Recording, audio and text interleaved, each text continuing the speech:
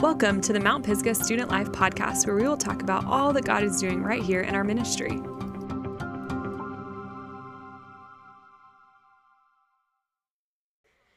Hey, everybody. Hey. How's everybody's day going? It's kind of mediocre. I'm really hoping that the Holy Spirit is just going to speak through me right now because I have no thoughts in my brain. So, no pressure or anything. But, okay. Does anybody remember what book of the Bible we were in last week? One middle schooler, no high schoolers. That's pretty good, guys. 1 John. There we go. So this week we're going to be in 1 John chapter 4, verses 7 through 21, if you're a follower alonger. If you're not, then you can just listen. You know, that slays too. I'm actually going to pray before we get started, so if you guys want to bow your heads and pray with me. Dear Lord, I thank you for this day. Thank you for the opportunity to speak, Lord. I pray that you would quiet the room, Lord, quiet our minds and our souls, and open our hearts to the words that you have for us. I pray that my words would be your words, and anything that does not come straight from you would be stricken from our memory, Lord, as we cling to what is true. And it's in your name I pray, amen. Amen. Okay. So I'm speaking from the CBS version because this Bible is just like randomly that. So if you have NIV, it might be a little different, but it's like basically the same. 7. 1 John 4, 7. You can hear me breathing. How do I fix that? All right. So that was #unhelpful. Okay, 1 John chapter 4, verse 7 through 8. Dear friends, let us love one another because love is from God, and everyone who loves has been born of God and knows God. The one who does not love does not know God, because God is love. So I'm not going to lie, I was talking to Tyler earlier about how this passage didn't make any sense to me, because I feel like the whole time he's just like, God is love, and love is God. So when you're not love, you're not God in love. And honestly, the point of that is because the whole point of this whole like section, knowing God through love, is that we can't know God without love. Who has heard the verse like, God is love? Like, and there's the other verse that's like, faith and hope and love, and the greatest of these is love. Like, it's a very important theme in the Bible, and that's because a lot of times God is defined as like sovereign and like knowing everything, which is what sovereign is, and like omnipotent, like all this stuff. But at the base level, God is love. That's what he is. And we as humans don't have, and as sinners really, don't have the ability to love without God. So any love that you've experienced, not really from like, any love that you've experienced that isn't from somebody who knows God, that's not godly love. That's worldly love. And a lot of times I think we mistake those things for each other because we're like, oh, this person loves me, and like that's great. And like that is great, but if that person doesn't know God and the love coming from them to you, if that's not godly love, then it kind of doesn't count, which in like a human, like worldly, earthly perspective, like kind of sucks. But if you really think about it, it's okay because, you know, God should be the most important thing to us. So have you guys ever heard people like say like what happened, like what came first, like the chicken or the egg? Okay. What do we think? That has nothing to do with anything. I just like really think that's funny. So this is kind of like a chicken or egg situation because it's like, okay, if we have to have God to have love, then what came first? Like, do I start loving people around me and then they show me God's love and then I love God because I saw his love through other people? Or do you meet God first and then you show his love to other people? And I think a lot of times it's like, oh, well, I'm not Christian, and then my best friend is Christian, and she really loves me, so I see God's love, and then I come to know God. That is one of the ways that we can get to know God, but in order for you to truly love other people, you have to know God first. It can't come either or. You have to know God first. And that's because we are called to a relationship that causes us to have love to give to God, which sounds kind of confusing. But what I mean by that is part of the reason that we're called to a life with God and a relationship with God is so that we can have love. As I said before, none of the love that we have to give other people is important or meaningful or has any value or any sort of real kingdom-building impact on anybody's life unless it comes straight from God. And the only reason that you can have love from God, the only way that your love can come from God, is if you already have a relationship with him.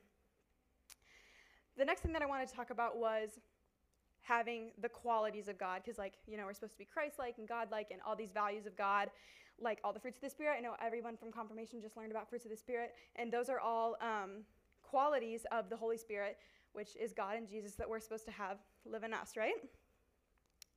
And one of the things that we learn in becoming Christ-like is that the only way to become Christ-like is to possess all the qualities of God. So if you're like, okay, love, joy, peace, patience, kindness, goodness, faithfulness, gentleness, that's so great. Self-control, out the window. But it doesn't even matter because, like, I have all the other ones. And I think we all have things that we kind of, like, pick and choose from. Like, I am trying to be loving and gentle and kind. I'm not patient. I have basically no self-control and basically say everything that's in my brain all the time, which crosses out gentle like most of the time, especially when I like don't have enough sleep. And I'm like, oh, it's fine. I'm like super godly. I'm like loving people and like being really nice. And it's like, yeah, but you don't have the gentleness or the self-control. So you can't be fully godly. You can't be fully Christ-like because you don't have all of his qualities. And it's the same thing with love. You have to be loving towards others, not in an earthly way, but in a godly way. You have to let his love speak through you to people of all kinds, to everyone around us, to possess all the qualities of God so that we can become more like him. All that to say, loving God and loving people the way that God loves us is not a negotiable thing. This is something that we have to do if we want to have a true relationship with him. So to start us off, the question is basically, what is the purpose of your love? Why are you loving others? Are you loving others so that they'll love you back? Are you loving others because you think that you can get something from them? Are you loving them? I don't know. Why are you loving other people? What are you going through that makes you love people in an earthly way? There's nothing wrong with loving people because you want them to love you back and, you know, so that you can be friends with them and whatever. But the purpose and the root of your love should be only because God loves us. That should be the only reason we love other people, is because God loves us first. So Tyler always calls this a litmus test, which is basically like this fancy test to like check the pH of things. I don't know if any of you are taking chemistry, but it checks the pH of things. So what the litmus test of your love will tell you where on the spectrum your love is. Are you loving so that you can get something out of people, all the way to the other side, which is loving because God loved us first. So the first part, God is love, and in order to be like God, we have to have the love of God. Going back to verse 9 through 11, God's love was revealed among us in this way. God sent his one and only Son into the world so that we might live through him. Love consists in this, not that we loved God, but that he loved us and sent his Son to be the atoning sacrifice for our sins, which atoning basically means just like end all be all, like the sacrifice for all of our sins. Where did it go? Oh, okay, slay. Verse 11. Dear friends, if God loved us in this way, we must also love one another. So the whole point of this situation is that we know his love through Jesus. So have you guys ever heard of that analogy? Maybe you haven't, but if you do, this is my favorite analogy ever to talk to kids, like at camp and stuff, about finding Jesus. So it's like you're over here, okay? And then there's like a big chasm in the middle, so like it's very deep, cliffs, etc. That was really good, John. That was some really good dancing. And then on the other side of the cliff, here's God, okay? And in the middle is like all the sin, all the bad stuff, you know, all the icky, gross things that separate us from God, okay? And Jesus died, basically, and a lot of times we draw like a cross that goes over the chasm, and then we talk about how Jesus is the bridge, like at Camp Lighthouse, you know? And Alan like walks over the glow sticks, and he's like, oh, look, Jesus is the bridge, okay? Totally true. But that's what we're talking about right now, is how God cannot exist with sin. And because God cannot exist with sin, he sent Jesus so that we could be connected to him. Now, if God cannot be connected to sin, and God is love, then can love be connected to sin? No. That was a good answer, guys. Good job. And because of this, in order to love like God, and in order to be in a godly relationship with other people, we cannot be connected to sin. And the only way to not be connected to sin is through Jesus. So this part of the passage is talking about that, how Jesus opens the door to God's love. If we go back, verse 9 says, God's love was revealed to us in this way. God sent his one and only Son into the world. There was a disconnect. Before Jesus was born, there's a disconnect between God's love and our love. If you look in the Old Testament, God is a master to the people. He's like big man on campus, boss to the people, but there's never a personal relationship. He doesn't have a personal relationship with the people on this earth. And you might say, oh my gosh, but like all these like things that happened and in the New Testament or in the Old Testament, like obviously he loved those people. But if you look at the true motivation behind what God was doing, yes, he had love for those people, but they weren't able to experience it in a true godly way. And the reason behind that is because Jesus had not come. So God's love could not be among us. It could not be with us because we were still covered in sin because Jesus hadn't died yet. Verse 10 goes on to say, love consists in this, not that we loved God, but that he loved us. So God's love, he doesn't need our love. God didn't love us because we said that we would love him first. We love others because God started it. God said that he would love us first, and so we spur others on to his love. Dear friends, if God loved us in this way, meaning in a way that's unconditional and that's constant, we must love others in this way. And that's the difference between godly love and worldly love. Worldly love is completely conditional. I know that I'm like, oh, I would like love my friends no matter what. But there are times when you don't like your friends. And yes, there are times when we cannot get along with God, but God's love is unconditional and he will always love us. No matter how often we sin, no matter how many times we have to ask for forgiveness. And as I said before, that's the difference between worldly love and godly love. I saw this TikTok the other day, and it was this woman. I'm really sorry you can hear me breathe. I just don't know what to do about it, though. It's fine. Tyler's laughing at me in the back. It's like, I saw this TikTok the other day, and it was this woman, and she was probably like, I don't know, it doesn't really matter, but she was like 30 or something. And she was a recovering drug addict, and this lady that she like met at the grocery store invited her to church on a Sunday. So she like went to this like women's group, and they started this group by going around in a circle, and everybody said their favorite thing about Christians. And the first thing that like I thought about when she said that, I was like, okay, that doesn't make any sense because like Christians are people and they sin, and like I don't know, this is not like, church is not just like a Christian hype club, you know, like that's just like not the point. And everyone went around and like, Christians are so kind and Christians are so loving, and like I just see the love of God through everybody. And it got to this lady, and she was like, the only experience I've ever had with a Christian was when I was a teenager, and I had just gotten out of rehab, and I went to the grocery store for the first time, and I bought a devotion book. I bought a Bible. And the lady said, oh, you're Christian? And this teenager who had just gotten out of drug rehab said, yeah, I'm like trying to like read my Bible and grow a relationship with God. And the cashier said, Christians don't dress like that. The way that you're dressed right now, Christians don't dress like that. She was straight out of rehab at the grocery store buying a Bible and devotion book, and somebody who probably claimed to be Christian, I'm going out on a limb here, a very confident, thick limb, was like, oh, Christians don't dress like that. And that's a perfect example of worldly love. It's a perfect example of everything that you see, like I was talking with Tyler earlier, everything that you see on TikTok and like, I don't know, other things. All I do is TikTok. It's such a problem. And there's a million things about why God isn't real, and like part of the reason is because if God was real, Christians wouldn't act the way that they would. If God was real, Christians wouldn't sin, and Christians would love people unconditionally, and there would be nothing wrong with us. And there are so many people who say, I've never felt more judged than when I used to go to church. I never felt more judged than when I was surrounded by people who loved Jesus. How many of us in here wear What Would Jesus Do bracelets? Put your hand down if you've never done anything while wearing that bracelet that Jesus wouldn't do.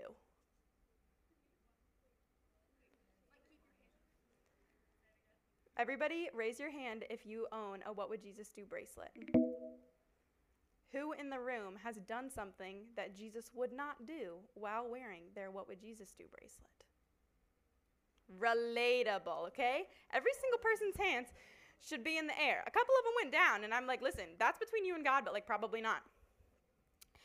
And the reason that I asked that question is because the whole point of what would Jesus do? Jesus would love others. Jesus would love others unconditionally. It goes back to this whole theme of Christians being hypocritical and Christians not loving each other, and God isn't real because this, that, and the other. It's because they're looking at human love. It's because we're not capable of love like God is capable of. And that's why Jesus opens the door to God's true love. Once you have a relationship with Jesus and a relationship with God, the sin that we have between us and God, the separation is no longer there because of Jesus. And then we have a connection to him because Jesus opens the door for us to God's love. Verse 12 through 16. No one has ever seen God. Think about that. No one has ever seen God. And then John goes on to say, if we love one another, God remains in us, and his love is made complete in us. You guys ever heard like, oh, I hope they see God in me? So there's example 1. God remains in us, and his love is made complete in us. Example number 2. This is how we know that we remain in him, and he is in us. He has given us of his Spirit. So there's example number 2. We see and we testify that the Father has sent his Son, I can hear myself breathing, as the world's Savior. There's example number 3. And example number 4, whoever confesses that Jesus is the Son of God, God remains in him, and he in God. Verse 16, and we have come to know and to believe the love that God has for us. So when we read this, we read it as a question. The first verse, verse 12, has no one ever seen God? There are 4 ways that we see God. We see God through the Spirit. Whenever Jesus died for us, he died for our sins. He came back to life, but the sins stayed dead, so he beat death, right? He beat sin. He ascended into heaven, and then the Spirit came to live in us. That is the Spirit of God. That is the soul of God. That is the personality of God. And the personality of God, the soul, spirit of him, now comes and lives in us. How many of you guys have like a friend or, I don't know, I guess a friend or like a family member, maybe even a sibling that like looks exactly like your parents? Like everyone's always like, Anna, you look exactly like your mom. And like, that's great because she slays. But like, I have a couple of friends, they look exactly like their parents. Harper looks exactly like her mom, okay? Exactly like Bess. That is what it should look like for others to see God in us. Like I see Bess in Harper. People see my mom in me. I should see the Spirit in all of you, and you should see the Spirit in me. So that's the first example of how we see God. The second example, we testify to others about him. You tell people about him. You tell people about your camp experience, about your church experience, about the love that you have for him, about the love that he has for you. You spread the word of God to others wherever you go. The third way that we see God, we confess that he is the Son of God. We give our lives to him through salvation and then through making him our Lord. Remember when he talked about, is he your Lord or is he your Savior? So the way that we confess that he's the Son of God is at first confessing, that's the salvation bit, and then going from Lord to Savior is deciding to live for him. And then the fourth way that we see God is we know and have experienced the love that he has for us. If you're in this room and you're not saved, first of all, if you want to talk about being saved, I would love to talk to you about that. The other sales, Tyler, Michelle, Caroline, would love to talk to you about that. But when you are saved and you have a relationship with him so that your sin no longer separates you from the love, you then experience the love that he has for you. And that's the fourth way that we see God. I think one of my favorite things about this passage is that it's talking about love, obviously, as our main theme. But the whole point, it says knowing God through love. What a better way to know God through love than to see God's love in others. And there are the 4 ways that we see him. Verse 17 through 19. In this, love is made complete with us, so that we may have confidence in the day of judgment. Because as he is, so also are we in this world, meaning confident. As he is confident, we are also confident in the world because of his love. There's no fear in love. Instead, perfect love, which is God's love, perfect love drives out fear, because fear involves punishment. So the one who fears is not complete in love, and we love because he first loved us. Can somebody count how many times I've said loved in the last 20 minutes? 17 through 19 is probably my favorite part of this. I don't know. But the whole point of this part is that love cannot exist with fear or punishment, which is kind of the red thread through this whole sermon. We talked about how there's the chasm, and the chasm is full of sin, and, Jesus goes over the chasm. So now we can be one with God, and we can have all of his attributes, and we can see him, and we can love like how he is loved. The point of this is saying love doesn't exist with sin, and it protects us from fear, and it protects us from punishment. So if you have God in your life, and you have God's love in your life, you can be confident on Judgment Day. You can be confident before Jesus. You can be confident before God and in your relationship with him. If you love him, and he loves you, which he does love you, then you have no reason to be fearful of sin, to be fearful of punishment when Judgment Day comes.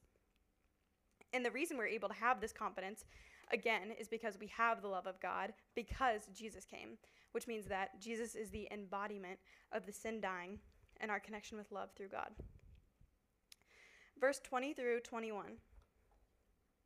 If anyone says, I love God, and hates his brother or sister, he's a liar. For the person who does not love his brother or sister, whom he has seen, cannot love God, whom he has not seen. And we have this command from him. The one who loves God must also love his brother and sister. So that actually just said the same thing like 4 times. If you have the love of God in you, apparently, and you hate your brother and sister, then you actually don't. And obviously, brother or sister doesn't just mean brother and sister. It just means everybody, but we're all brothers and sisters in Christ. This part in the notes says that Jesus completes the cycle. And the cycle that I'm talking about is, you know how back in, like at the beginning, I was talking about how in the Old Testament, God did things that make it seem like he loved them, which he did. He loved people in the Old Testament. But it's different than New Testament love. What's the difference between the Old Testament and the New Testament? Jesus. Jesus came, and that's why in the Old Testament, God was seen as more of like a master kind of like overcomer situation. And in the New Testament, God was seen as love, and God was seen as having a perfect relationship. And basically the last 2 things that I have to say is the cycle that this completes is that Jesus fulfilled the love between people. So in the Old Testament, because people were separated from God because Jesus hadn't been born yet, the love that I have for all of you wouldn't have been godly because I couldn't have godly love because Jesus hadn't died, because I was still separated from God. But now that we are one with God, we can love each other in a godly way, which is the whole point.